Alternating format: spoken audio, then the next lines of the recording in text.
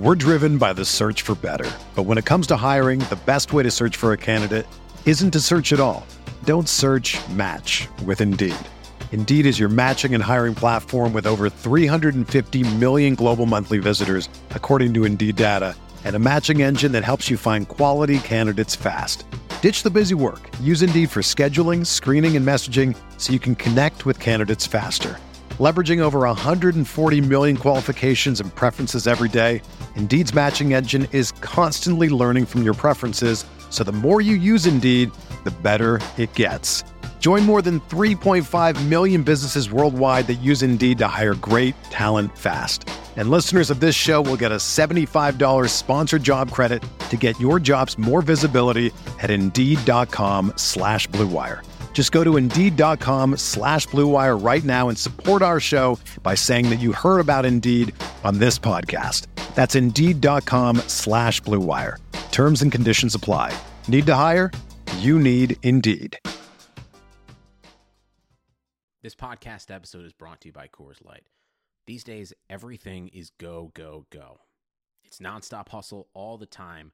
Work, friends, family. Expect you to be on 24/7? Well, sometimes you just need to reach for a Coors Light because it's made to chill. Coors Light is cold lagered, cold filtered, and cold packaged. It's as crisp and refreshing as the Colorado Rockies. It is literally made to chill. Coors Light is the one I choose when I need to unwind. So when you want to hit reset, reach for the beer that's made to chill. Get Coors Light in the new look delivered straight to your door with Drizzly or Instacart. Celebrate responsibly. Coors Brewing Company, Golden, Colorado. Arteta! What a strike! What a screamer! Zola! And a fantastic goal! Arsenal back in it! And here's Liverpool, lines it up, finds the net. Arsenal are in front. Didn't get a chance to read Jean-Paul Sartre's iconic masterpiece, No Exit in University? Have no fear, just put on the replay of Arsenal-Liverpool and you'll get the gist. This is the Arsenal Vision Post-Match Podcast. My name is Elliot Smith, and you can block me on Twitter at Yankee Gunner, and that is the single most erudite introduction I have ever done. Reference to French existential play, Jean-Paul Sartre's No Exit, where other people are hell. And I think it is fair to say that the other people on the pitch did make life hell for Arsenal at the weekend, and we will break that down. There's so much to tell you about. Can we do the housekeeping? Let's do housekeeping, I have never said to my wife. So here's the housekeeping. First of all, we've got some Patreon stuff. Tomorrow, Tuesday, we'll be doing a first half rewatch. Clive and I will sit down, bring up the video. We'll tell you minute by minute where we are so you can follow along and really get granular and call out what we see happening. Because even though it may not have been the most fun game, an interesting tactical game to break down, and we'll do some of that today, of course, as well. So you get a little of that, no problem. Wednesday, it's the Schadenfreude pod, our chance to dive into the struggles, the trials and tribulations of Spurs, of United, of teams that had hilariously shit weekends, even worse than ours. So we'll be doing that. There will be a North London Derby preview for everyone later on this week. And here's something fun. Have you thought about signing up for The Athletic? Maybe you have, maybe you haven't. Maybe you're like, no, I don't want that. If you don't want that, just close the earballs just for a second. But if you do want that, if you go to theathletic.com / this is important, Arsenal Vision, you get it for $2.50 a month. The first month's free, but you get it for $2.50 a month. $2.50 a month. I mean, that's pretty good. And you can read James, Gunnerblog. You can read Ornstein, Amy Lawrence, all these great people. I will tell you this much, though. You'll learn more about this coming up in the ad break. We'll talk about it. But I do just want to say this. We are really thrilled to have this opportunity to partner with them because what we are going to get in return is access to their journalists. They have been kind enough to say that if we help support them on the pod, they will help support us. And so some of the great journalists, like the ones I just mentioned, will come on the pod and talk to us about things they're writing or things they've discovered. So we're really, really excited about that and think it will only serve to improve the pod, our access to some really excellent writers and journalists who are well placed to source some really interesting information. So hopefully that will be something that you look forward to.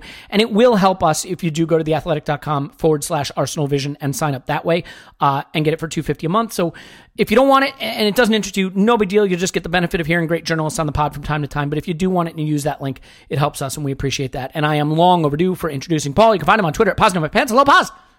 Woohoo. And Clive, you can find him on Twitter at ClivePAFC. Hello, Clive. Hello. Let's get ready to rumble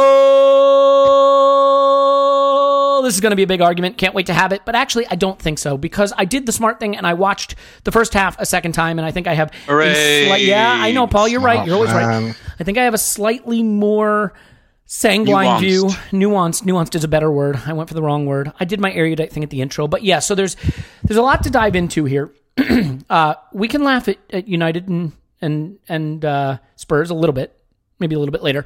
But let's start with this, Clive. First of all, I want to be clear about something, right? You can be annoyed about how we played and the result of the game and still think that we were going to lose no matter what we did, right? I think it is possible to hold two conflicting opinions in your mind. And I predicted a 3-1 loss on the preview pod, as you know. I also said I thought we would play well. And I think that you could argue we did play well, and we'll get into that in a moment. But I just want to be clear that if you are not confident in Emery, if you think Emery needs to go, if you love Emery, whatever the thing is, I don't think it's because we lost or how we played at Liverpool. It's just another data point along the way. We are still learning about this manager and what he wants to do. And he had a very clear plan for this game, I think, the more I look at it. So first things first, with respect to the lineup, he did start Pepe. Paul, I'll get to you on that in a moment. But he picked this diamond in midfield that didn't want, it kind of got squished. It stopped being a diamond after a while. And Lewis Ambrose did a really cool tactical piece on our blog that you should read about what happened to midfield getting flattened out. But I just want to get your quick thoughts on the group that he selected, and if before the game kicked off you had any feeling one way or the other about the group he picked. Okay, so full disclosure, this game, I didn't have the emotional turmoil that many of you listeners would have had, because I had a game myself. I didn't get to see the game until 2-0. So it was over by then. So I could look at it cold. I rewatched it, and so I've been cold the whole way. So I've been pretty calm. So in the preview pod, which I think, I thought was really good fun. I thought it was really good. And it pulled out a couple of issues, right? Obviously about Pepe, but also pulled out about shape. We all had a slight disagreement on shape. And I sort of went from, we're going to start with a diamond, to why don't we just match them up? Right? So, and the reason why I said diamond, I literally, you got to think, what are the data points that made him go for a diamond? Well, the last time we played at Anfield, Firmino just absolutely killed us.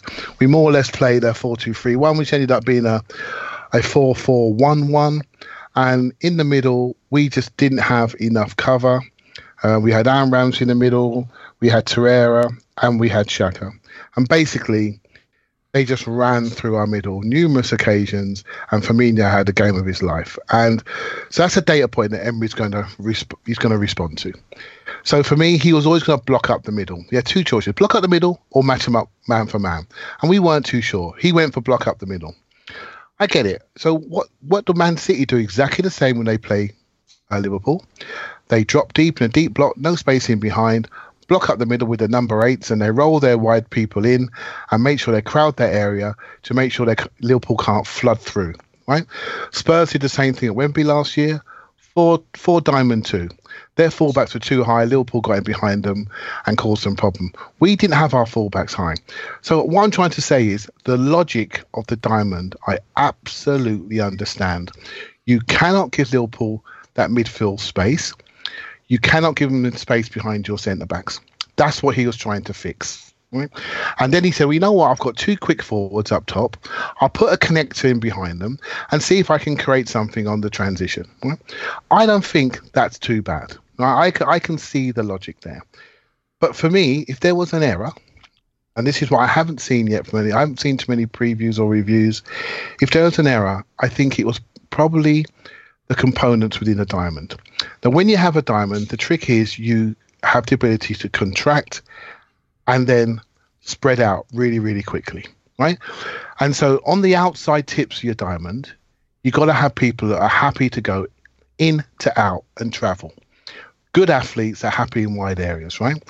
And so on one side, we had Guendouzi. Guendouzi is a metronomic runner that likes to run after the ball. He's not somebody who wants to travel in to out consistently, tracking a speedy fullback.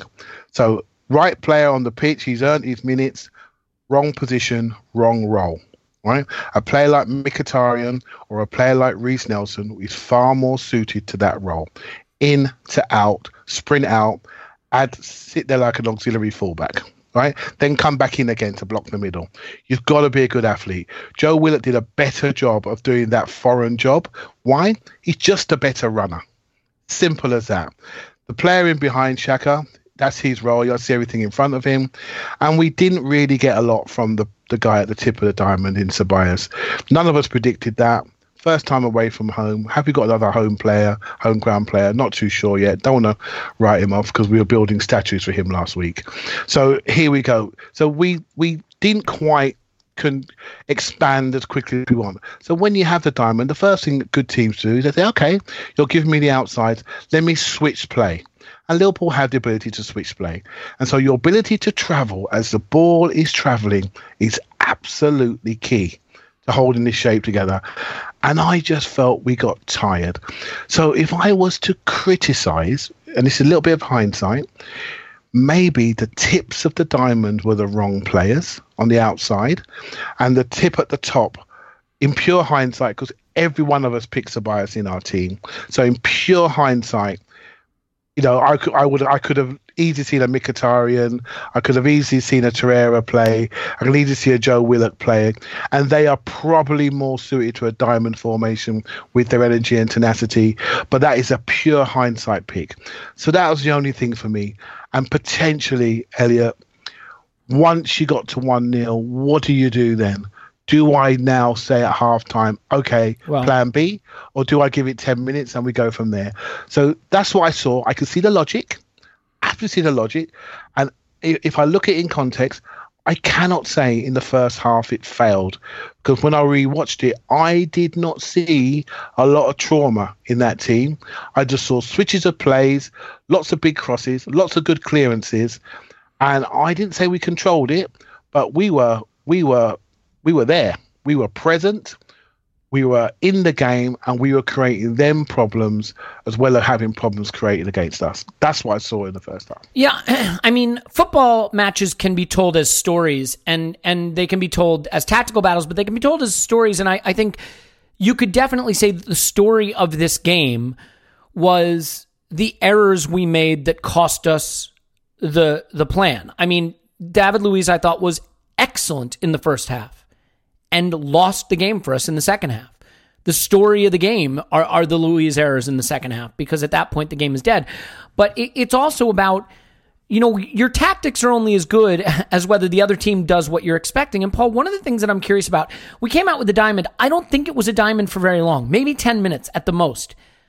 Do you think, and I'll talk a little bit about what I saw in rewatching tactically, and had a really interesting conversation with Lewis Ambrose in the Discord about whether it was a change of our tactics or if Liverpool forced us into positions we didn't want to play in. And we can come to that in a moment. But what I want to get from you, Paul, is do you think the intensity of their press surprised us? If you look at the statistics, Liverpool were a pretty low-pressing team last season, and they've been a very low-pressing team this season. And in the Super Cup against Chelsea, which admittedly is sort of a glorified friendly, they did not press at all in the first half. And I wonder if the setup we came out with was intended to give us a chance to counter, but also to be able to possess the ball a little more and contest the midfield a little more against a Liverpool team that had been playing a high line and a lot more possession. So do you think that we were caught off guard by the fact that this was old school gegenpressing, you know, rock and metal, whatever he calls it, football, heavy metal football, the Dortmund era, more than the Liverpool we've seen from the last 18 months? So I was trying to find an opportunity to address this on the last pod, but it didn't really come. I don't. You were too busy shitting on Pepe. Yeah, you know, you got to take your choice which toilet you're going to dump in, and I dumped in the Pepe one, unfortunately. Moving on. But I don't buy that Liverpool have stopped being a pressing team, and I think you can throw away the first few matches of the season, because big teams with a long view of the season tend to start a little slower. I wasn't shocked. And the idea that we would rock up to Anfield and they'd let us play, I couldn't see that happen, especially if Emery had the balls, and I would say it was balls, to continue to play out daringly, naively, suicidally, but bravely from the back. Because if we want to say there's no such thing as Emery ball, or he doesn't have an identity, I think you can push back on a couple of things. And one of the things this season, he abandoned it at some point last season when he decided it wasn't going to work. And maybe that'll happen again this season. But that was tremendously ballsy to play out against that front three from the back. And he stuck with it. So I think if we were shocked by the pressing, it was only, everybody has a plan till you're punched in the face. And I think we expected them to press, and anybody, I know you say the stats didn't show it as them being a pressing team last year, but that depends whose stats you're looking at. StatsBomb did a preview of Liverpool for this season, and their summary of last season was the talk of them not being a pressing team would not be correct. They basically pressed right up there with City. So I think it depends on how you measure it. Here's what you can say. When they decide to be they're a really good pressing team, that Emery didn't think they'd press us if we were playing the ball from Leno horizontally to our two centre-backs who were sitting inside the box, who were going to play it up. It wasn't going to take them more than 3-4 minutes before they realised what we were doing. So we must have known that we were going to have the shit pressed out of us. And the idea that they play a high line, so that means they won't be pressing, I don't quite get that. That seems like a signal that they're in position to press even harder. A couple of other things I'd say on it. I thought playing the three in midfield plus Ceballos. Ceballos. Yeah. They asked for it, they'll get it. Ceballos. I think that playing those three, basically four players, all of whom in one form or other help you play out, with Xhaka kind of covered almost like a three centre backs when we talk about Luis having support in a three centre back formation with two defenders either side of him. I think it worked pretty well with Xhaka. I know he got a lot of flack for having a terrible game, but I don't think he did have a terrible game. He had a couple of bad passes. Overall, I thought it was pretty good, pretty clean. He had some good balls out, and certainly the logic of it made some sense in that this was a guy who was going to get support on either side of him, and Ceballos dropping in deep. And the alternate was going to be having Lacazette in the middle. And I don't think was going to buy us as much support as Ceballos, no rhyme intended, was in theory going to get us. So we had four players who could help us play out and combine, and at times it worked. I mean, we had, 10, 12 attacks in the first half that basically resulted in Pepe and Aubameyang kind of 2v2 or 2v3, and it might fall down because of an offside or a clumsy touch or two along the way, but those were situations we liked, and they had maybe I think I saw the stats up till like 40 minutes into it. They had 10 shots and we had 5 shots on goal. Well, I liked our 5-shot options pretty much as good as their 10 shots. So there are things we could have done. I'm not saying I love this. I'm not sure it was brilliantly executed. There have been teams who played a better diamond, and they certainly pushed us right back with it. I do admire the thinking in terms of the four midfielders and the playing out from the back. And I hope this makes us a better team, not a less confident team at the end of it. Yeah. Dangerous business. Well, but when you've come into something like this and somewhat handled it for best part of 45 minutes, hopefully we can take positives out of that when we come up against Spurs. Yeah, I have a lot of thoughts on the tactics after watching it again. Before I kind of give you what I saw, I want to get something from someone who knows better than I do. So that would be Clive.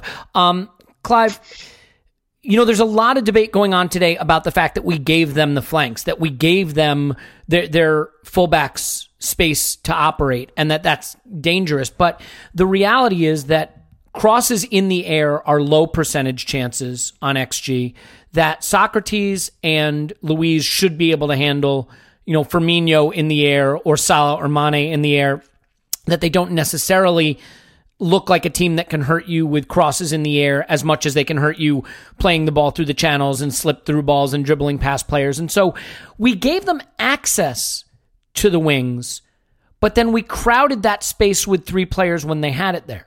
So it was 3v2 on the wings once they got into those deeper positions. Now, early on, I have it written in my notes that at 22 minutes, it stopped being a diamond and it became more of a flat back four, two banks of 4 in a way. And I'll talk about a little bit how I saw that playing out. But so, if Trent Alexander-Arnold had the ball and Salah was over on that wing with him, he had Nacho and Willock and Ceballos for company. If Robertson and Mane were on the ball, they had Maitland-Niles, Ceballos, and Guendouzi for company. And Ceballos sort of shuttled across the back line to cover whichever flank needed the support. Now, this gave us a lot of trouble when we won the ball back because we had no one in central spaces to get out. We had no way out, no exit, as Jean-Paul Sartre might say, because it was Xhaka sitting in front of the back two, and Ceballos had shuffled over to the wing to help support, so there's no central space. And I think the thing that really started the vice around our throat is that our outballs were making it about 30 yards from our goal. The Liverpool attacks weren't starting in their half. We couldn't push out. We couldn't press them. We couldn't deny access because Fabinho was collecting the ball in our attacking third and starting attacks there. And it just pushed us deeper and deeper, and it was harder and harder to get out. When we did get out, when Willock managed to dribble out or when we managed a long ball, Guendouzi played a great long ball to Pepe that he controlled, spun, and went down the wing. That's how we created attacks. So, I'm curious your take on the idea that we gave them access to the wings, because while I thought we gave them the ability to get the ball to the wings, I don't know that we necessarily conceded the wide spaces in terms of giving them really good attacking opportunities from that point. Yeah, so they switched play to fullbacks, but they got the ball quite deep. They ran 15 yards, and they eventually they were hooking it in. And I don't know how many crosses, I should know, sorry, but how many crosses the fullbacks made. But I can't remember anything that stressed me out, right? So remember this, in the Europa League final, Chelsea gave us the sides. It's a tactic, right? And you sit We've deep, used that tactic a lot, by the way. Under Emery, I think our most consistent big game tactic is giving them wide spaces and saying, if you can cross the ball into the box and score that way, we'll let you, but you're not playing through the middle. You're not playing through the middle. You're not coming down the middle, basketball term. You're not coming down the middle, right? If you come down the middle, you're going to get slapped. That's what we were trying to do. They had 24 crosses in the first half, Clive. Yeah, but interesting, they only had 27 or something by the end of the game. So basically, it was all that first half. Oh, mate, they were playing into our hands. It's so frustrating. They were playing into our hands. Their halftime team talk would have been a tough one if it weren't for the fact that we shinned a corner and then basically conceded from a set piece while we were resting on our heels. I mean, that just blew everything apart. There was video of Klopp on about 35 minutes, frustrated as fuck on the touchline. Things were not going well. We had Robertson and Van Dijk. Pepe had them on toast, mate. He had them on toast. And I'm looking at this and I'm thinking, hold on, this has got some potential here. I tell you now, I looked at this game and I said, the next time we play this team, we're going to play our football. We're not going to adjust to you any much longer because we've got a few components to come into this side, particularly in fullback areas. And when they arrive, we're going to create you a problem that you're going to have to really answer Liverpool. This is going to be one of the last few times we're going to dance to anyone's tune. And that's what the message that Arsenal fans should take away from this game, because there's enough positive things happening in this game. You just compare it to last year's 5-1. It's a shame Tim's not on. I'd love to know how he felt because he was at both games. The difference in feeling between both games. I think at 3-0 he probably thought, here we go. But it wasn't that sort of game. It was a 5 minutes either side of half-time, which gave us a view. Now, we have to relax. Again, I didn't see this game live. When you see the game live, you bring scars with you. Emotional scars. We also just hate seeing Arsenal playing 18 yards from their own goal for 45 minutes. It's natural to hate that and be annoyed at it. Everyone must have been crapping themselves, really nervous at all this action, the crowd going on. When you watch it again, Elliot, watch it again. You did watch it again. Did you see what was happening? What was happening? If anything, we're sitting here today. We saw the potential birth of a very good Premier League player in Pepe. we saw another very good forward who didn't quite execute from the crumbs that fell from the table. And if they do that, not saying that we'd win, potentially we stop Liverpool going one-on-one at the back. If you're Pepe and Aubameyang, you should be walking away with your Louis Vuitton sponge bag and saying to yourself, hold on, I was one-on-one. They disrespected me. They left me one-on-one for the majority of the game. And how many times did I get in? And did I make them pay for it? I didn't make them pay for it. And I needed to make them pay for it because that was the only way we were going to change this mass pressing of basically Liverpool pushing us back into our own half. And they left me one-on-one and they're taking a mickey out of me because I'm too good to be left one-on-one. And the next time that I've got to make sure that doesn't happen. Because that was the trick. The whole thing was one-on-one, two rapid forwards that could break, and we didn't execute. And that leaves us with when is our mistake coming? And we give them a free header on the corner, and David Luiz wants to see the inside of Mo Salah's shirt, and he took it, right? And from that moment on, you start to see the weaknesses, and then suddenly Monreal looks a bit slower. But do you know what I'm saying? You know what I'll say, Clive, and we'll get to the second half in just a bit, but I think what happens too is this is the problem. Football games are also about causing stress for your opponent. And they caused us a tremendous amount of stress versus what we caused them. And the problem with that is players can only concentrate under stress that long. They can only chase and be disciplined and positioned and play under stress that long, especially if you're not Burnley. Look, if you're Burnley, you train to play that way for a whole season. If you're Arsenal, you train to play that way, 3 times a season. And so I do think once the goals went in, Clive, the stress showed, and then we didn't have the focus or the discipline to keep chasing and spacing, and we got caught kind of being confused about how to get back in the game but stay in the game. We can come to the second half because I want to get a few more things out before the break on the first half, if that's okay. All I want to say is the greatest stress reliever is a goal. Yeah. Right, and that's what we needed, and we didn't quite get it. It's no fault of the players. We didn't quite execute, but we saw enough intent and danger from the front two to think, I can see what he's trying to do here. If we score 1 or 2 of those goals, it's not saying it's a different game, but it's a game that lasts a bit longer, 47 minutes. Well, and we scored first in the 5-1, so let's not pretend that scoring first necessarily is a panacea. Mm-hmm. I do think if you get to halftime at 0-0, all that hard work and stress and focus is rewarded. You can say, okay, we've made it through half the game, we've had some chances, and you can feel good. Going down a goal right before halftime is so deflating when you've expended that much energy. Look, I think there are 2 debates to be had here. There's the debate about the philosophy of the plan.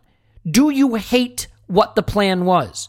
You're entitled to hate that plan. You're entitled to say, I'd like to see us have more of a go. I'd like to have seen us play 3 up front. I would like to have seen a 4-3-3 stretched across the pitch, challenge them more going the other direction. I mean, you can say that if you want, and I have no problem with that.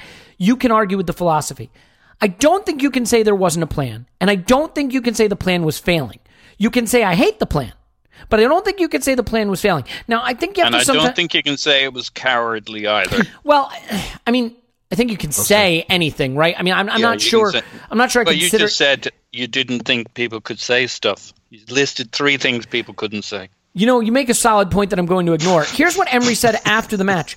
We wanted to keep the ball and keep possession better, but their pressing was very strong, and we didn't break their pressing of the ball as much as we wanted. And here's where I think we got caught in a bit of a trap with the way we let them play and the way we responded to it. So can I just give my 2-minute tactical analysis of this game, which everyone can just fast forward, like hit the 30-second forward thing 4 times and you'll be done with me. All right, I'm looking for the button here, but I don't see it. You don't actually have it. You have to listen to this in real time. So at about the 22-minute mark, here's the way we were playing. Xhaka was shielding the center backs, right? Sitting at the top of the D, protecting the center backs. Guendouzi was helping Ainsley Maitland-Niles. Willock was helping Nacho Monreal. So those guys are stretched real deep, real wide. Xhaka sitting in the middle. Ceballos was shuttling back and forth, protecting whichever wing the ball went to. So when it went to TAA, and I mentioned this, it was Ceballos, Willock, and Nacho in that corner, shielding off the ball. The only guy in the center is Xhaka sitting right at the D, and then you've got Aubameyang who dropped in a little and Pepe standing on the halfway line. When we got the ball back, the problem with that system, it was stopping them. The only thing they could do was throw crosses into the box, and those weren't really coming off. Fine. When we got the ball back, we had no access to central spaces and no verticality. Look at the absolutely crazy shit, terrible, awful pass Ceballos tries to play to Guendouzi from the corner that gets picked up by Mane, where he probably should have scored and hits it straight at Leno. You guys remember, right? Yep. That is a horrible moment. But the reason he's doing it is he looks up and he sees Guendouzi. I mean, if Guendouzi takes one more step in field, he's probably hittable with that pass, and you can start to break the press from there. But there's no access. There's nowhere to go. What do pressing teams want? They want you up against the touchline. They want you up against the end line. They want to cut off the spaces you can go with the ball, so you only have one option. And you're looking at Ceballos, who's got only a right foot. On the left side, he's got the touchline. On the right side, he's got defenders bearing down on him, pressers bearing down on him. And the ball just wound up getting hoofed. He did have one option, though, Elliot. There's is it Nacho?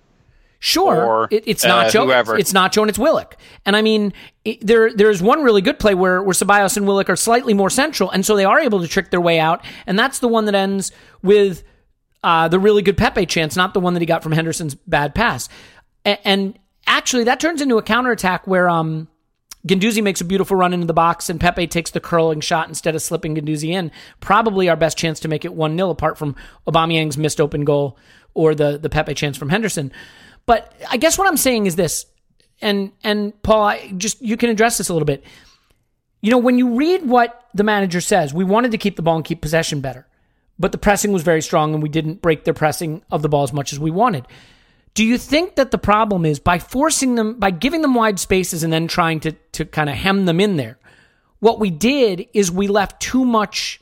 We didn't leave enough players in the center of the pitch. We didn't have anyone to get the ball back to when we won it. I felt that when we won the ball back more centrally, we were able to get it up the pitch to Pepe, up the pitch to Aubameyang, past the press. We won it so often in those corners and so often down deep in the channels that we didn't have any way out. So is the problem with the system that, yes, you can keep them out, but you just don't leave yourself avenues to break the press? Look, I think it's less the system, more the familiarity and the execution on the day. I mean, who's the out ball? One thing. Let me ask you that way. Who's the out ball? I mean, if Xhaka's just sitting at the top of the D between the center backs, and you're Ceballos, and you've just helped win the ball back deep in the left wing, what's your out ball? How do you get out of the press? The out ball should be Ceballos. Yeah, he is the release valve. But he's tucking into that corner to help. And that's because we were managing a very good team, the European champions, that's pushed us back. You can't look at things like that. There are circumstances. I'm glad he's in there helping out on the left-hand side because he felt there were some problems down there. And then both suddenly, and that is exactly what he should be, almost like an active 10 that goes both sides to be the release valve for the fullback as an exit. He did it against Burnley, by the way. Look at his passes. He received as many passes from Maitland-Niles as he did from Nacho in the Burnley game. The difference is they're 20 yards further up the pitch. I do want to let Paul get in here, Clive, and then you can answer this if that's okay. Paul, go ahead. I'm sorry.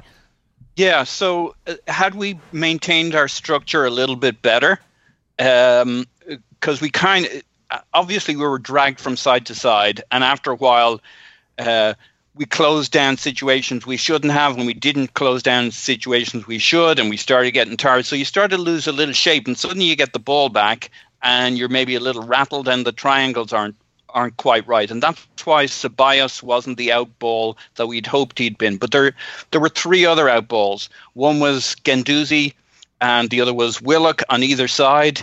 And they were quite successful at times in the first half, springing us forward, running with the ball and getting a pass forward. Willock had multiple runs upfield that created opportunities. And then the fourth out ball was Aubameyang, who kind of sacrificed himself a little bit to Pepe in terms of his position to get a little closer to it. But of course it didn't, the problem with these things is you end up finding yourself totally defending the approach and the execution. I don't think the approach was perfect, but I understand it. I don't think the execution was anywhere near perfect. And I think the tighter we got even in the first half, the more we began to lose a certain amount of shape. Atletico Madrid does this week in, week out. We do it once and we decide to do it against the reigning European champions and gegenpress champions who can turn it on when they want to. And we started to look a little ragged at times. But but we had at least three outballs. Willock and Guendouzi had their moments. Chaka over the top when he had a little space, and the other having those other three technical players near him got him a bit of space. And then there was always Luis, but he didn't get much chance to pull off that shot. So I think if you're drawing it up on the whiteboard before the game, you can say, hey, look, I got 4 or 5 ways to get out of here. Of course, battle plans, surviving contact with the enemy, things don't always go beautifully to plan, and they didn't. Let me ask you something, Clive. Look, we played over 200 passes in our defensive third, okay? The one thing I want to say is we didn't play a Burnley. We didn't just sit deep and kick long. We tried to play out. When we got the ball, we tried to play out. We had 40% of the passes in the first half, didn't we? They had 300, we had 200, basically. Yeah, but our 200 were in our defensive third. And I'm not using that as a stick to beat us, but here's what I want to ask. If you want to press a little, if you want to push up a little higher, if you want to deny access to those wide spaces, you need room to do that. They started so many of their possessions so deep in our half because of where we gave the ball away or gave the ball back to them. And I'm going to pick a fight with you, Paul, because I think Xhaka was guilty for some of that. But sure. But Clive, here's what I want to ask. I love that we're committed to playing out this season. I think long term it's the right thing to do. Can you make an argument that when you are so deep, when you are so stuck in your defensive third, when you cannot push those players up the pitch to start cutting off angles and putting a little pressure on their midfield and getting a little bit more of the territory back, they had more than 70% of the territory in this game. Do you think that playing short out was always the right way to go here? Because we could have given ourselves, what's the first thing you do if you can play it out long under pressures? You sprint forward and start to stretch the pitch again. Should we have tried to stretch the pitch maybe a little more instead of the overly intricate playing out from the back under immense pressure? Yeah, see, you're absolutely right. You have two options, right? So what they do, they're trying to push you into your half, and they're trying to force you to go long, but go long with poor quality. So they're trying to press you into sides. Sometimes they press you, but don't want to take the ball off you. They're saying, go on, you can clear it down that side, but you're not going to switch play on us. You're not going to expose us and stretch us apart. So, yeah, you can clear it down the right back slot if you want. Try and go into Pepe. We've got good bodies around you here, and we'll smash him and take it off him, and we'll come back to you. And you'll be slightly stretched and slightly broken because you've got excited and you think you've got the ball. But we're taking it. So it just becomes a game of cat and mouse. They wanted us in our half. Now, we could just say, we're under stress. Let's just boot it and get up the field. That is exactly what they want. What they don't want is to be challenged. So if we can break the press, if we can get free kicks, if we can stop the waves of attack, that is exactly what we should be doing. That's what a big club does. A small club boots it, right, and tries to get throw-ins. Right, literally, they go from there and second ball football. We didn't do that. When we got out, we passed it out to forwards one-on-one, and we created situations. So I ran it out when we could. You have to give respect to the opposition. In the preview podcast, I said one thing. I said we go diamond, and then I flipped. But I also said one thing that bothered me was the lack of power. And what I should have said was, we're quite youthful in there. And we lacked a bit of man strength, a bit of power to really make them think. And I felt we were, Ceballos was a little bit light. Willock did well, but he's light. He's only 19, just turned 20. Guendouzi is a good player when the game is where he wants it to be. I felt we made him do a job that he wasn't best suited for, which he tried manfully to do. And so what he ended up doing was thinking, I can't keep doing these shuttles from inside on the diamond. I'm just going to stay here, tucked in right-hand side, right midfield. Well, we got a couple of people on the bench who can do that job, Mkhitaryan and Nelson. Do you see what I mean?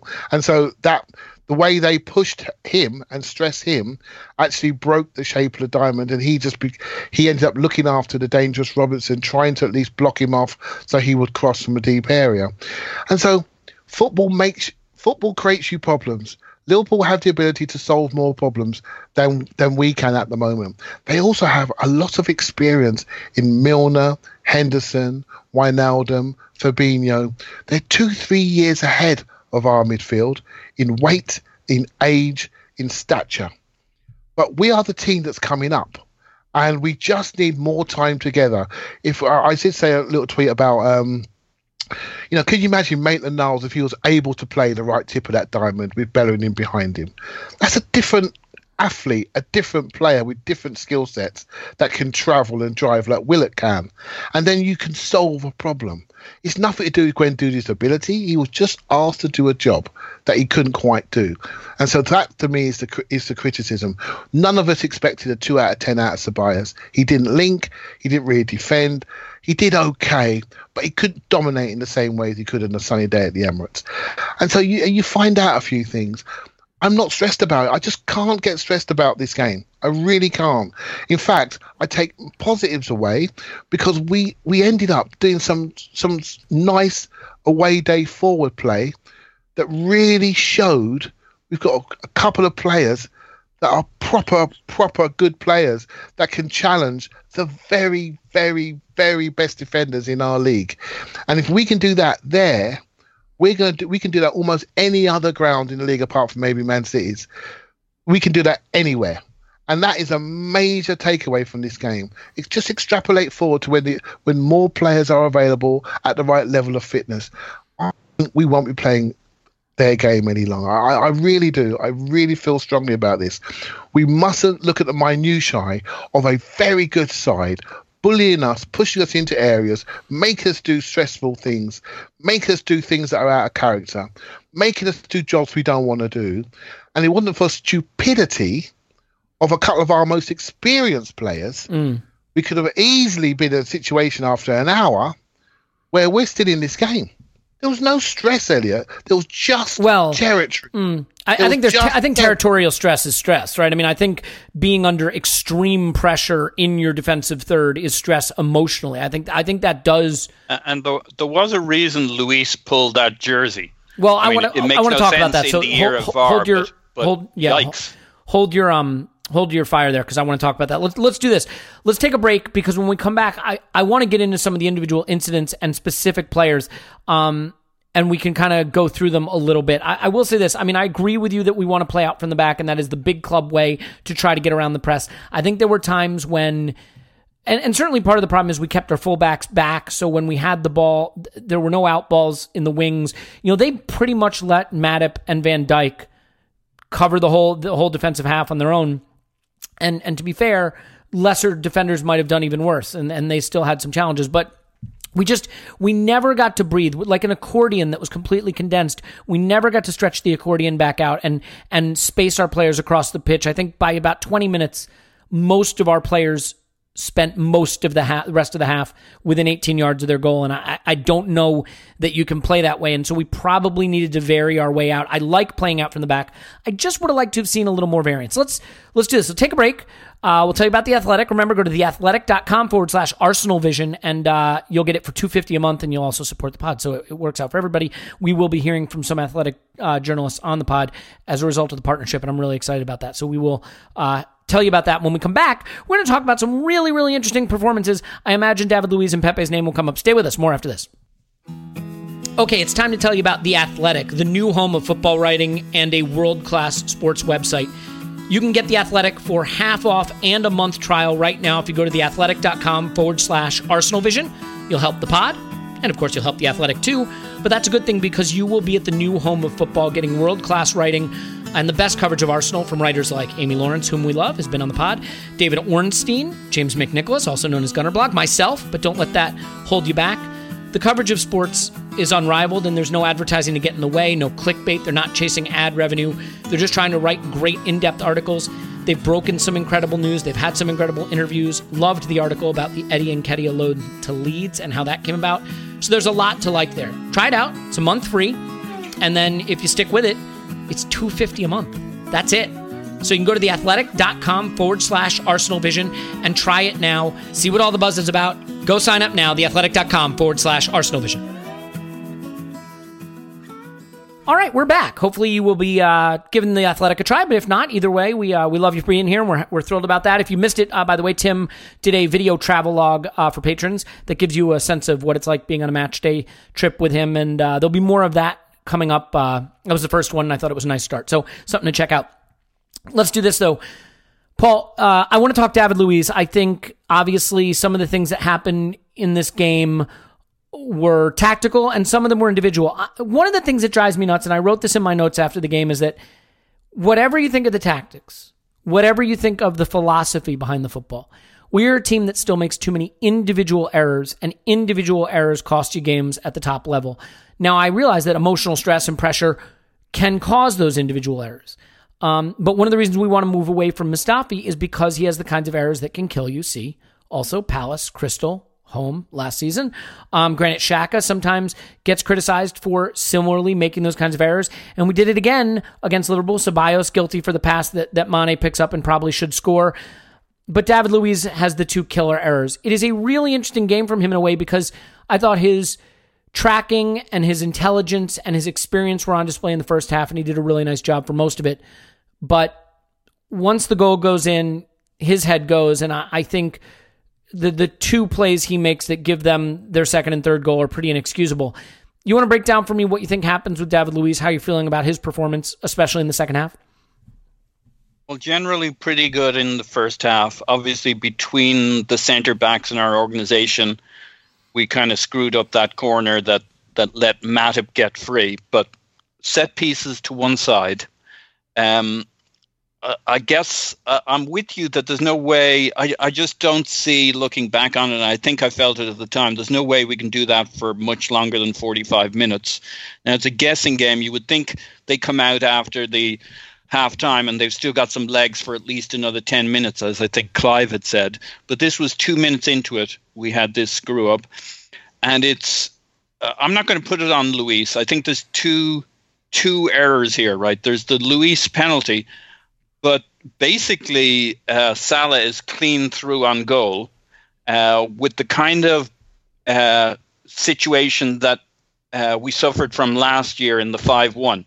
I mean, that's what happens if you play them more at their game. And the reason this came about is we were up the other end going after it right from the start of the second half. We may not have changed structure, but we were, you could argue, more aggressive. We were stretched out across the field. They swung it over to the right, I think, and then back over to the left to Robertson, who put that ball, as he does, right up the middle. He had a couple of good ones in the first half, but we were much more compact and we saw the ball out or through.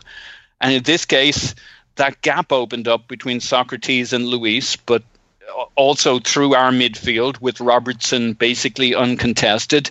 And they did to us, I mean, if you didn't like this, then you could cheekily say, well, then, you know, how do you want to get beat? If you've ever heard that joke about the death by Bongo Bongo, the one with the three missionaries in the middle of the jungle, and they're caught by a bunch of natives who offered the missionaries death or bongo bongo, and the first two take bongo bongo and get sodomized by the whole troop, and the third guy says, well, I'm purer and better than them, I'll take death, and the chief announces death by bongo bongo.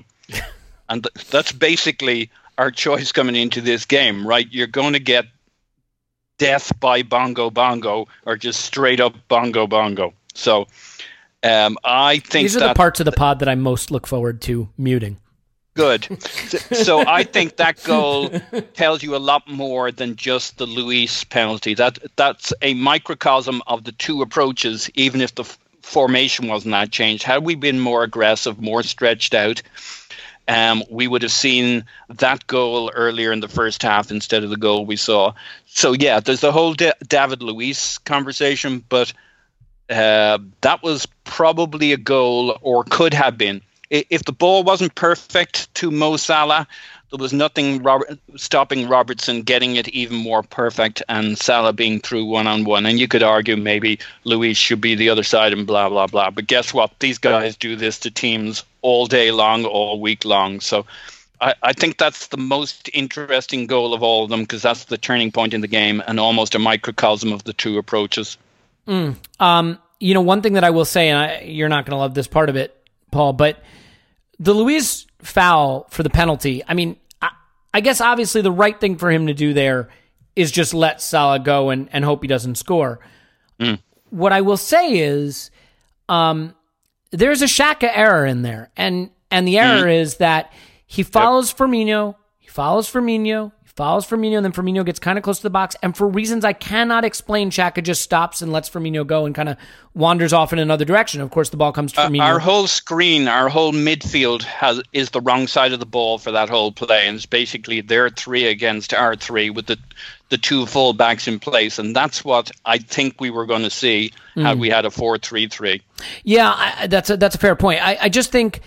I do struggle with Xhaka in this game, and again, he wasn't awful, and he did some good distribution. I think it's worth remembering he had that early foul in the game that should have been a yellow card that puts us under pressure right away, a free kick relatively near our box because he fouls because he won't shuffle his feet. There was another one like that a little bit later, 2 failed challenge attempts right in front of our box that resulted in fouls, but given the role that he wound up playing, I'm surprised it wasn't Torreira. But when you read, and I'm going to read the same Emery quote again, we wanted to keep the ball and keep possession, but their pressing was very strong, and we didn't break their pressing of the ball as much as we wanted. I'm not sure Emery thought we'd struggle with the press so much, and I felt maybe he thought Xhaka would have a better chance to sit and distribute long and in out, spray those balls to the fullbacks pushing up the pitch or get it to Pepe and Aubameyang. He didn't really do that, and under the circumstances, I think Torreira would have done a better job in the role he wound up playing.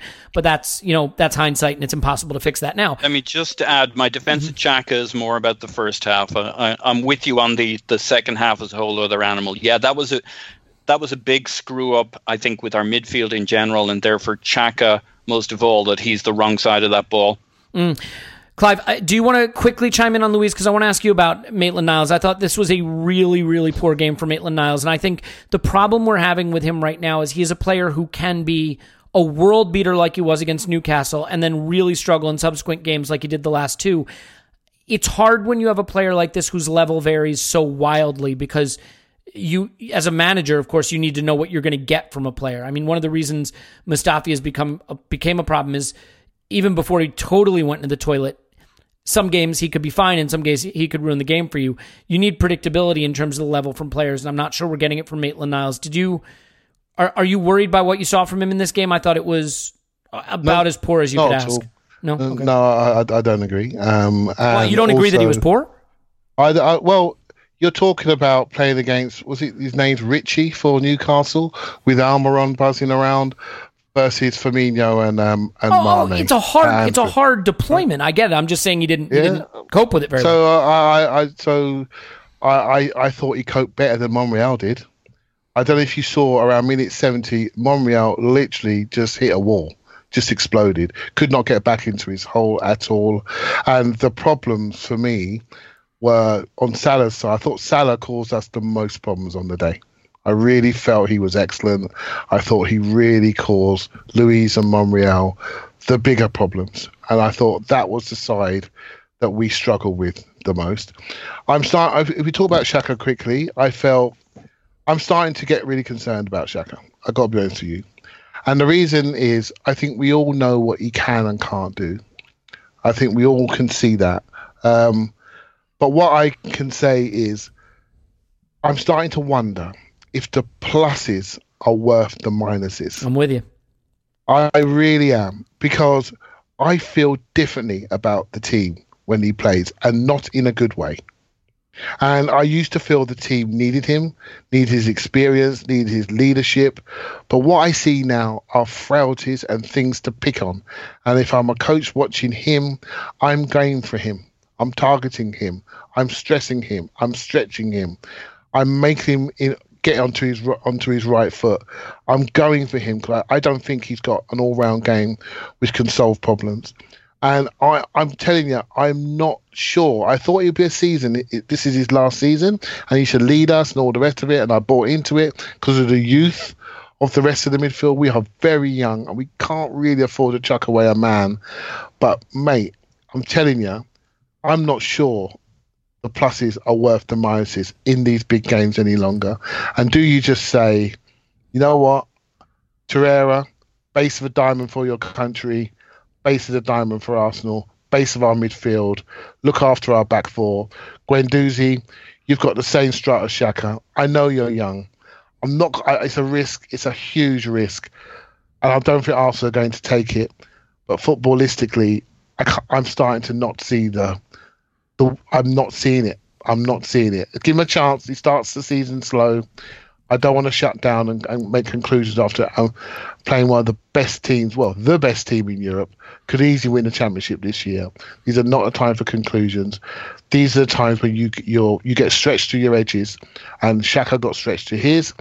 We were sitting there in a 4-4-2 or 4-diamond 2, whatever you want to call it, and we got two rapid forwards. At least you've got the ability to hit them, and I don't think he gave us that. No, I thought his decision making was poor.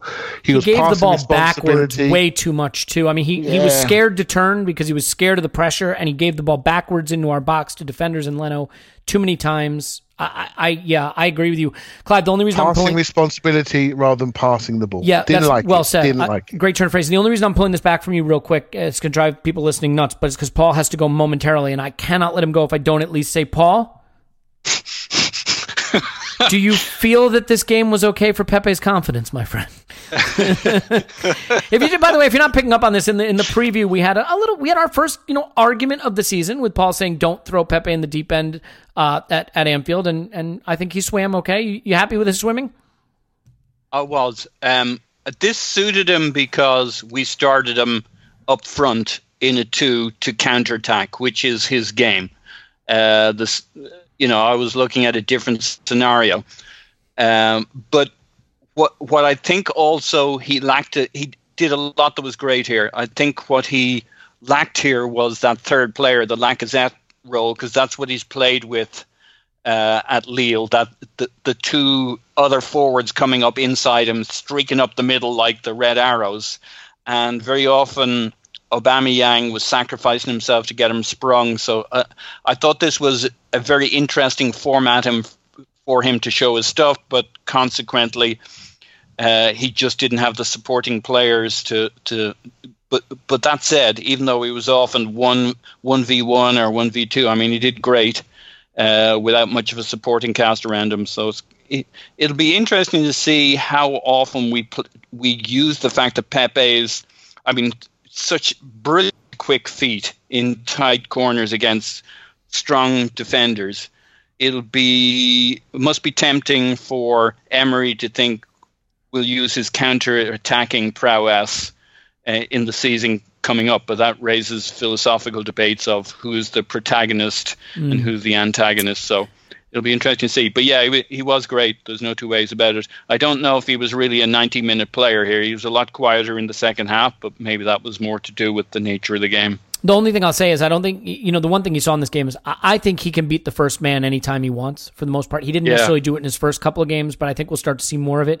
And if he can beat the first man, then the question becomes, can he distribute? Now, he did distribute effectively at Lille. I thought what let him down in this game was his decision-making about when to take the shot on himself when he had other options. We'll get on to that in a minute. But Paul, I know you got to go. So Paul's on Twitter. Pause on my pants. Thanks, pause. Woohoo! Okay. Paul is gone. Clive, let's stay on Pepe for a moment. Wow. I mean, so a few things. First of all, how do you feel about we talked about his confidence. If anything, you could argue he was too confident in this game only because there were just a couple of situations where he opted for the shot when the pass was on. The one that really comes to mind is he tried to curl one, and it not the one that just missed the corner. I thought that was a pretty good decision. But there was another one he tried to curl where it was a counterattack, and Guendouzi comes storming down the pitch and makes a really intelligent run into the box just beyond him, an overlapping run, and Aubameyang's on the other side of the box. And if he slides it to Guendouzi, he can either shoot or slip it across to Aubameyang for a tap, and he chooses to shoot there. Do you think that if you had to nitpick anything from this game on Pepe, it would just be that he maybe was too self-confident, that he didn't necessarily make the right choice between when to take it on himself and when to give it? You could do. I said before in the preview pod, the only thing I've not seen is his shooting power.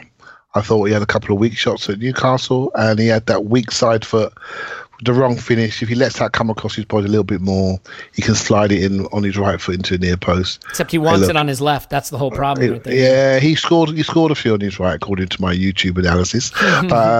He's what I describe him as, he's a footballer's footballer. He is a true baller.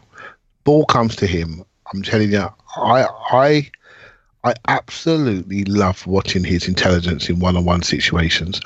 How he made Virgil van Dijk look really uneasy. He has skipped past him a couple of times. That's the first time we've been dribbled past for I don't know how long. And basically, he had Robertson. He skipped past him a few times. I guarantee you talk to any Liverpool fan in the ground, if there's one Arsenal player they're talking about, it's Pepe. You know, and he's not ready yet. And I think this was a game to get him ready for Spurs. I am so excited about his ability to hold the right-hand side. I felt Robertson was brave. He's a decent player. He's not a fool, and he's got to run off because he knows Pepe's not coming. And Pepe was what they try to do with split strikers was to sit between fullback and centre half, and try to pin 4 people back with 2. Liverpool fullback said, "Nah, we're going anyway, and we're just going to push on. And if you want to go 1-on-1, you go 1-on-1. We fancy our 2 against your 2." Hence my point earlier. We didn't punish them enough for the risk they took. We just didn't. And they overloaded us, stretched us out, moved us all about, made us unhappy in our certain areas of the pitch. We managed it quite well. We had periods, and then we conceded a stupid goal. So for me, Pepe is a pending superstar Premier League footballer. It's as simple as that. Doesn't make you miss Zaha now, does it? No, it doesn't. It doesn't. Why it doesn't? Because I sort of know Zaha, and with that, you know, we all like new shiny toys, didn't we?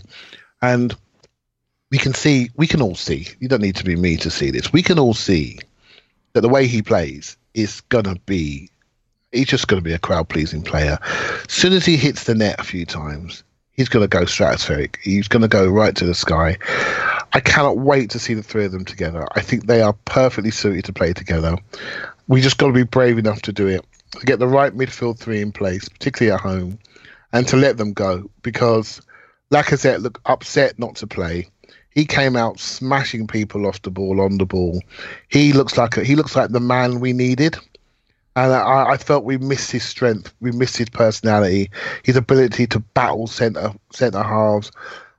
I think Emery was scarred by the last visit, and that's why he went this formation. I understand it, but I would have liked to see this matchup.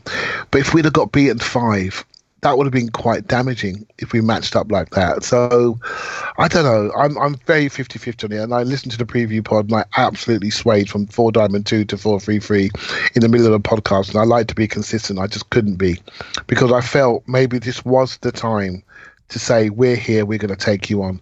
But actually, thinking about it, we've got a potential of 2 different fullbacks to come in, and we've got midfielder in Torreira, who basically told us all he should start at North London Derby, to come in. We still had 2 or 3 players, that's without talking about our highest paid player, not really ready to play in the best shape. So we haven't got all the tools that we have to go and say, right, now we can do what we want to do and move towards more Elliot, towards that philosophy manager that you and other people want to see. And can I just go expand on that point a little bit further? I suppose that's better than whatever useless shit I was going to say. Go for it. Well, you know, I've argued with you silently about, you know, seeing a philosophy, and I've always felt Emery's a tactical manager, and he will put a system out for the day, and that's his philosophy. But once you give the man the tools that he has now, they're not all in place yet. What's going to be he's going to have to decide. What's going to kill him is going to be, when I have everything in place, am I now going to put that philosophy in place? Because when you're playing Lichtsteiner and Kalashnik at fullback, as he did last year at Anfield, and putting Iwobi and Maitland-Niles in front of him in the 4-1-4-1, I understand why you've done that. You've got these tools that are not great, and you're trying to protect them. You're trying to put a system in place that's going to damage limitation and minimise the damage. But we're starting to see some really shiny toys on the pitch that are good players. And once they're fit and once they're ready, I don't want to see the same level of flexibility. I want to see a lot more bravery, a lot more courage, and a lot more, we're Arsenal, we're come to play. That time is only around the corner. It's only around the corner. It's all about availability to those players. And if he doesn't do that, I think it's going to be open to criticism, regardless of where he finishes, because the next step of Arsenal is, along with Chelsea, we're the two younger developing teams. Liverpool and Man City teams are starting to get a little bit older. They're at their absolute peak. And Chelsea and Arsenal are the ones that are building the team below the team. Within the next 18 months, 2 years, they need to be very close to that top two, the pair of them. And it's a race between us, and we can develop players quicker than they can. And I think we may need a different manager to take us around to that level, which I'm absolutely fine with. We may need a different manager to take us to the next step. So regardless of top four or not, unless he has the courage to play, to be consistent, to be more consistent, to get the best tools he has in the best system more often, that could be his downfall. So that's going to be one to watch for the rest of the season. Yeah, look, I got to ask you though, Clive. I mean, I think it is really hard for me. So look, this game is a very unique situation, and I think it can be sort of quarantined and isolated, but I do think that I have a concern that this idea that you don't need a base system from which you pivot game to game, that you can be playing different formations and different tactical approaches and different groups of players weekend in and weekend out, I don't think it works, and I certainly don't think it's good for the development of young players. I think they, more than anything, the Willocks and the Guendouzi's and the Pepes and the Torreiras, who, let's not forget, is still a young player, and eventually the Holdings and certainly Bellerin and Tierney. Like, I think you're going to want to have a base tactical philosophy that is drilled week in and week out in practice that you put on the pitch, especially against the bottom 14? And do you vary it a little against the top 6 because you have to, because you can't always play your football? I think you do.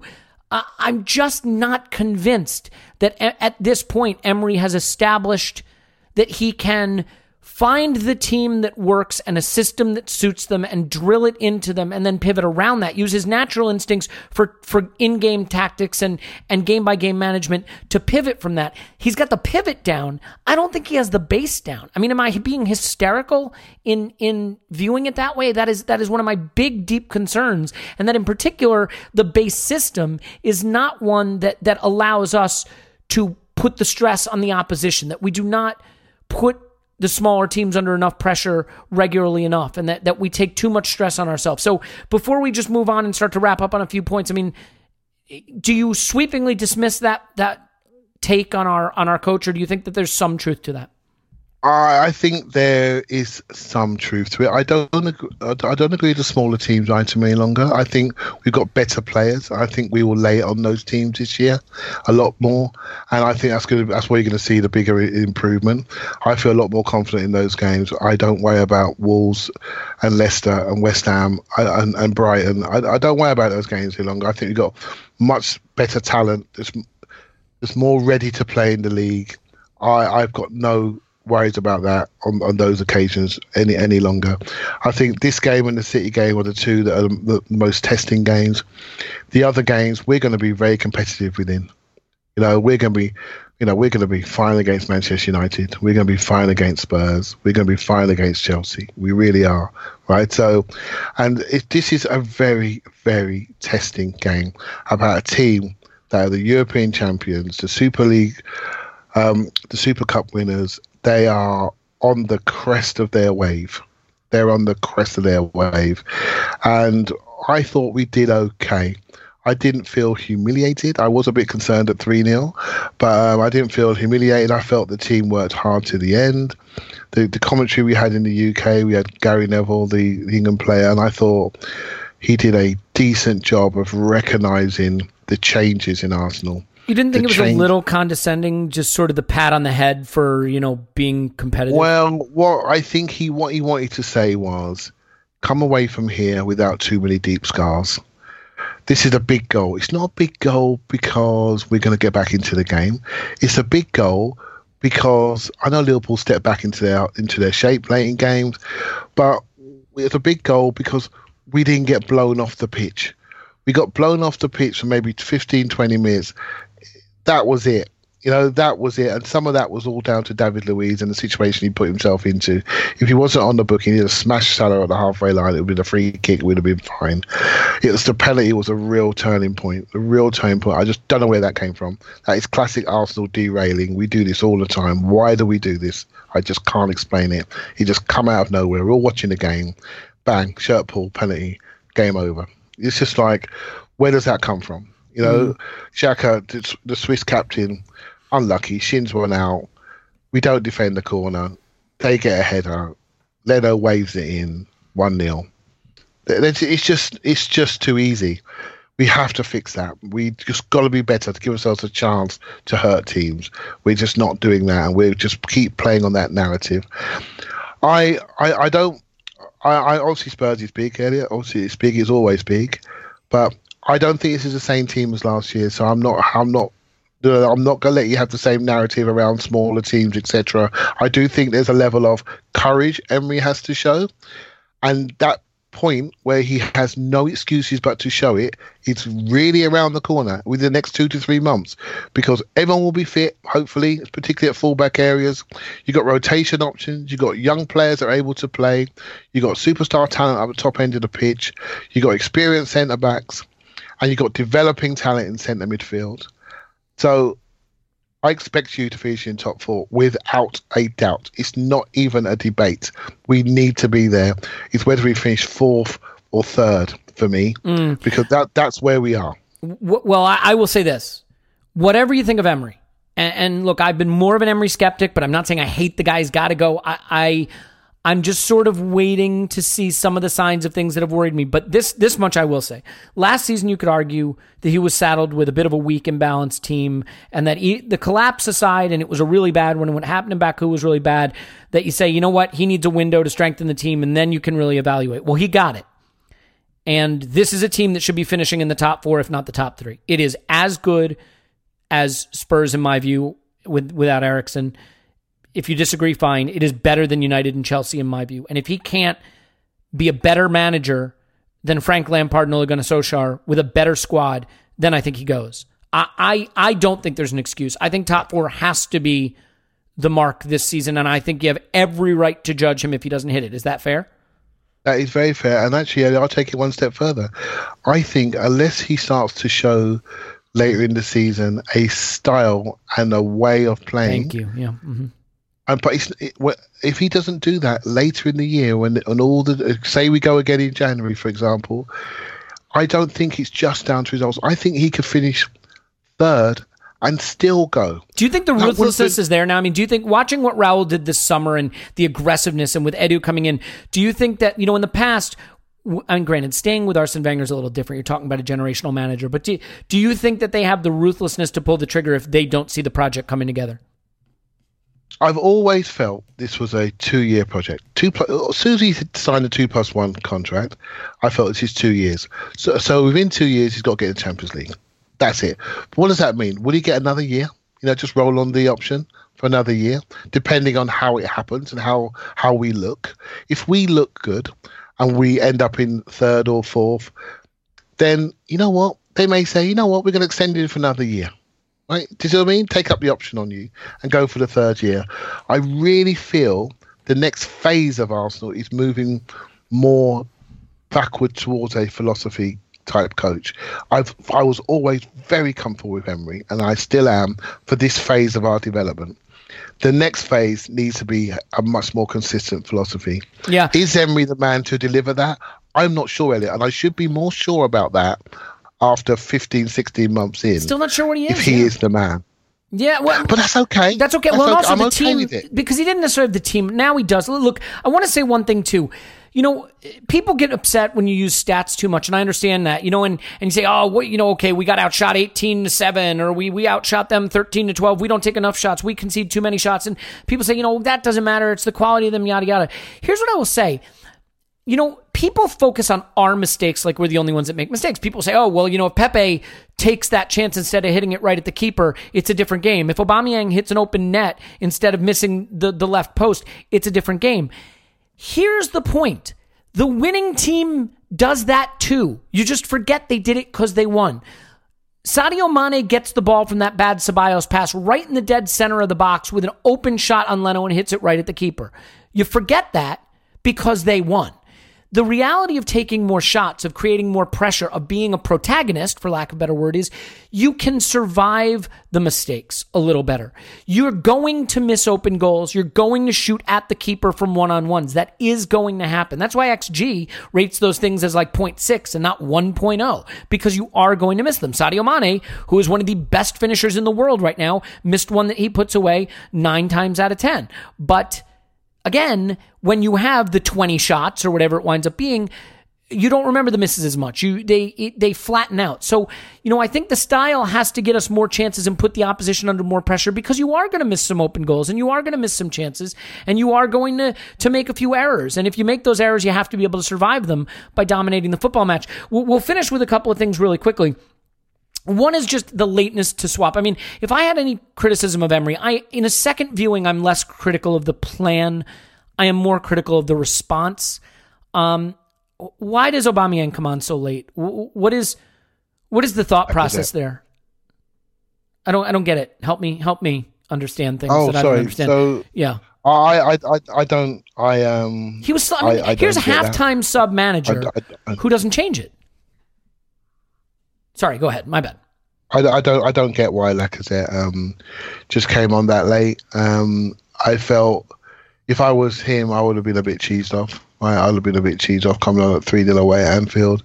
I think with 9 minutes to play in the game, it's just so weird. I mean, that's disrespecting a senior pro. Yeah, really, and he was pissed. He was pissed. Yeah. Have you seen the social media posts? I mean, let's do this. Let's get on to dumb stuff, and then we'll come back to serious stuff. So Aubameyang was doing a Q&A on Instagram, and he was asked, why doesn't Lacazette start? And he said, good question. And then someone said Lacazette should start, and Lacazette liked the post. Is there trouble in paradise there? I mean, this is a bromance. They love each other. Is there a possibility that they start to love each other at the expense of the coach? I think they spark off each other. I felt Aubameyang was quite surly in this game. He has games. Yes, he was. He has games. When I see him smiling, I know it's all over for the opposition. But he wasn't smiling. He looked surly. And I've seen this before when he gets emotionally disconnected from the game. And when he gets disconnected from the game emotionally, he's still a decent player. Obviously, he's a world-class player. But I don't trust him the same way to score. He's someone that needs to be happy on the pitch. It's obvious what we need to do. We have 3 great forwards. We've now seen them all. And we can all name what the front 3 should look like and where they should stand. It's not difficult. Right? So it's coming. Hopefully it happens at the Emirates at the weekend. It's coming. I feel he had a choice. He chose Ceballos rather than having Lacazette do that role. In hindsight, I think Lacazette could have given us an exit plan that you were talking about. He would show for the ball. He would attract people. I think I would have liked to have seen it for longer. Maybe at halftime, just say, you know what? Let's just go to the 4-3-3 at halftime. That would have been brilliant. Because at the end of this game, we would have learned even more. I think you learn a lot from top 6 games. You learn even more against the top 2. And I think we would have learned a lot about our front 3 if we had played them for longer. However, what I will say, Spurs would have learned a lot about our front 3 if we played them together. They haven't seen it they haven't seen it, and so we walk into that game with a little bit of the unknown. I felt Liverpool. We walked in there with I call a Firmino plan, but I felt Liverpool did a very good job of crushing Ceballos. And why? Because the last data point, Ceballos was the best midfielder in the world for an hour and a bit. Let me correct you. Here's how it works. Any player we do a spotlight pod on instantly becomes the worst player in football the next game. That's how that works. Yeah, exactly. And if you're watching the video of the last game, what are you going to do to Arsenal? You're going to step on him, aren't you? Straight away. And again, hindsight's a great thing, right? So Ceballos has learned a lot about going away in the Premiership. What happens to you? That's in the bank for him now. That's his first away game of any sort of real stature. That's in the bank for him. And he will learn from that, and we will not see him disconnected. We will not see him in the wrong edge of the pitch, hopefully, the next time. But you need to learn. You need to get something. From a player point of view, I think we learn. From a system point of view, I think we learn. From a looking for potential of a front three, that's obvious. That's obvious. That's coming. That's so exciting. It could be transformative. And I think we just got to find the right balance in the centre of the park. I think Torreira's in that. I think Guendouzi's in that, and it's what we do with the other player. And the change in the guard's happening with Xhaka, I'm afraid. Probably not just yet, but it's happening. And this team, eventually, when it grows up, is going to develop past him. I'm just not sure when that period is. It's probably not yet, even though a part of me says it's not too far away. So let's finish with just some quick hits there. Is one of the sort of quiet, secret little positives about this game? I mean, Pepe's the big one, and I'm so excited to watch that player this season. Is one of the little positives Torreira's cameo? I mean, he looks good. I don't know if Emery just doesn't trust him, or he just wanted to integrate him a little more, give him more time to get ready, but this looks like a player who needs to be in there. We forget how young he is. He can have a bright future at Arsenal in a really young and exciting midfield that includes players like Willock and Guendouzi. Does he now have to just trust Torreira? And is this a reminder that he can really do it at both ends? Yeah, I think he's a player that really encapsulates the spirit of Emery's team. I said last year he was the most transformative player for me. I felt he transformed the midfield. He just wins the ball when people least expect it, and that opens us up. That opens us up to a different game. No one else was creating transition tackles. No one was. I don't know how many made in the game, but he takes the ball from people, he presses people, he sneaks up on people, he robs people, he moves it. He can play with the ball at feet. For me, once he gets into shape, he's never coming out. He's only coming out to rest. I think he's that good. I really do. And I don't care. We got to find a spot for him. I don't care who sits, but he plays. He plays because he rips up the coaching manuals, because he takes the ball away from you, and that is all about transition. And we have got a transition set. We have got transition forwards. We really have. If we can get a situation where you've got Lacazette, Torreira stealing the ball, and we are transitioning to breakaway, broken field forwards, we're in a really good place. We really are. We're just going to have to find a situation where Tobias sits, Guendouzi sits, Willock will have time on the sidelines. We're not talking about idiot players any longer. We're not talking about El Nenny's in there anymore. They're going to go. We're not talking about Lichtsteiners anymore. They're gone. These bodies have gone. Right. So there's a new team developing. He's just got to pick the right ones at the right moment. So at the weekend now, let's see what happens. For me, Torreira starts without a doubt. It's going to be a battle. He has to start. I think Sabas could start for a home game, and maybe should start. I think Guendouzi may sit this one at the start, and Xhaka will probably play, because I think Emery likes to see. He is, and it's not far away, Elliot. It's not far away. It isn't, but it's still incredibly young midfield. It's incredibly young midfield, and you feel that on occasions, the youthfulness, the decision making. I know what you're saying. I know what you're thinking. You're thinking, come on, Clive, man, say it. Xhaka needs to go. Yes, he does, but we haven't got that other player there yet with the relevant experience and the power and the weight that we need to hold the centre midfield. We haven't got it. And Xhaka was still top passer in the game. So he's not a fool. Right? He had made the most passes in this game. That means he has created the angles to receive the pass, to move the ball. Yeah. We all want more from him, but he still has those numbers behind him. Yeah. All right. Well, look, let's leave it there. I think we've got a lot coming up, because you and I are going to rewatch the first half tomorrow and go through that minute by minute. And I think we'll see some interesting Xhaka stuff and Maitland-Niles stuff. I'm looking at. Yeah, that's going to be really so real up fun. For that. We'll call it Clive's Clicker. Clive's Clicker. We'll get out the clicker. We'll watch the tape. Clive can break down the tape, do what he does. He's a professional coach now, so he can do some coaching. And then on Wednesday, the Schadenfreude pod with me and Paz. So those two will be Patreon pods, but we will have a North London Derby preview pod that will be for everyone. So that's great. And then Tim's match day travelogue is up as a video on Patreon as well. By the way, in the Discord chat, again, not to go on and on about this stuff. If it's not for you, tune it out. No big deal. But over on the Discord, Giant Gooner does a stats review of every game with tons of graphics and visualizations that are really, I mean, really, really quality stuff to look at and dive into if you like that sort of thing. My hope is that we provide a little something for everybody. We even have a FPL league going on over there. So, hopefully you're feeling like you're enjoying what we're doing, even if it's not always about a game that was our favorite, and onward and upward from here as we dominate the North London Derby on our way to winning the title. The good news is with United and Spurs losing at home to terrible teams, the table still looks pretty good, and it can look even better going into a way too early international break after the Derby. So lots of good stuff to do this week, hopefully some good stuff this weekend, and then, international break, but we'll keep it busy. In any event, Paul's gone. Clive's on Twitter at ClivePAFC. Thanks, Clive. Thank you very much. You bet. My name's Alex Smith, Blackman, Twitter, Yankee Gunner. Give us a 5-star review, write nasty things about Tim, as always. Scott will be back on a future pod as well. And if you would be so kind, if you have any thoughts of signing up for The Athletic and you want it for $2.50 a month, which is really nothing, like a cup of coffee, do it at theathletic.com/Arsenal Vision. /Arsenal Vision. You help the pod, you help them, and we will be getting athletic journalists to come on the pod and talk to us about the stuff they're writing and the stuff they're hearing around Arsenal. So I think that should be awesome for everybody. In any event, look, we love you. We really do appreciate you for being here through thick and thin. That's the whole thing. We stick together as Gooners, and we love each other, and we support each other, and we support the club. So let's continue to do that. And we will talk to you after Arsenal 10, Spurs 0.